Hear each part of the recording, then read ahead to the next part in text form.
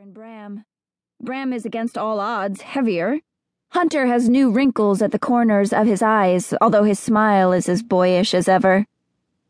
"How's Sarah?" I say. "Is she here?" "Sarah stayed in Maryland," Hunter says. "The homestead is 30 strong and she won't have to migrate. The resistance is trying to get word to her sister." "What about Grandpa and the others?" I'm breathless, and there is a tight feeling in my chest as though I am still being squeezed. Bram and Hunter exchange a small glance. "Grandpa didn't make it," Hunter says shortly. "We buried him outside Baltimore." Raven looks away, spits on the pavement. Bram adds quickly, "The others are fine." He reaches out and places a finger on my procedural scar, the one he helped me fake to initiate me into the resistance. "Looking good," he says and winks.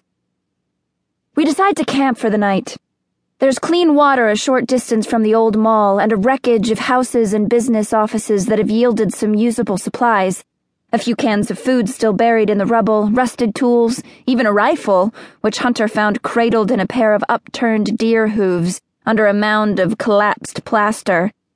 And one member of our group, Henley, a short, quiet woman with a long coil of gray hair, is running a fever. This will give her time to rest. By the end of the day, an argument breaks out about where to go next. "We could split up," Raven says. She is squatting by the pit she has cleared for the fire, stoking the first, glowing splinters of flame with the charred end of a stick. "The larger our group, the safer we are," Tack argues. He has pulled off his fleece and is wearing only a t-shirt, so the ropey muscles of his arms are visible. The days have been warming slowly and the woods have been coming to life. We can feel the spring arriving like an animal stirring lightly in its sleep, exhaling hot breath. But it's cold now, when the sun is low and the wilds are swallowed by long purple shadows, when we are no longer moving. "Lena!" Raven barks out. I've been staring at the beginnings of the fire, watching flame curl around the mass of pine needles, twigs, and brittle leaves. "Go check on the tents, okay? It'll be dark soon." Raven has built a fire in a shallow gully that must once have been a stream where it will be somewhat sheltered from the wind. She has avoided setting up camp too close to the mall and its haunted spaces. It looms above the tree line, all twisted black metal and empty eyes like an alien spaceship run aground. Up the embankment a dozen yards, Julian is helping set up the tents. He has his back to me. He too is wearing only a t-shirt. Just 3 days in the wilds have already changed him. His hair is tangled and a leaf is caught just behind his left ear. He looks skinnier, although he has not had time to lose weight.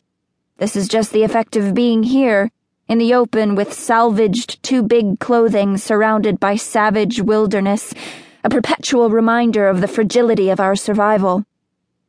He is securing a rope to a tree, yanking it taut. Our tents are old and have been torn and patched repeatedly. They don't stand on their own. They must be propped up and strung between trees and coaxed to life like sails in the wind. Gordo is hovering next to Julian, watching approvingly. "You need any help?" I pause a few feet away.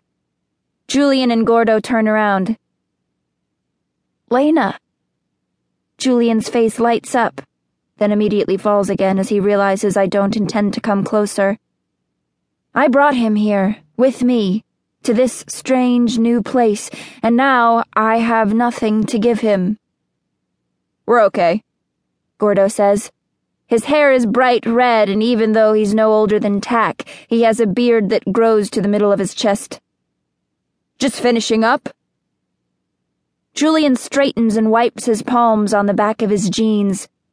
He hesitates, then comes down the embankment toward me, tucking a strand of hair behind his ear. "It's cold," he says when he's a few feet away. "You should go down to the fire." "I'm all right," I say, but I put my hands into the arms of my windbreaker.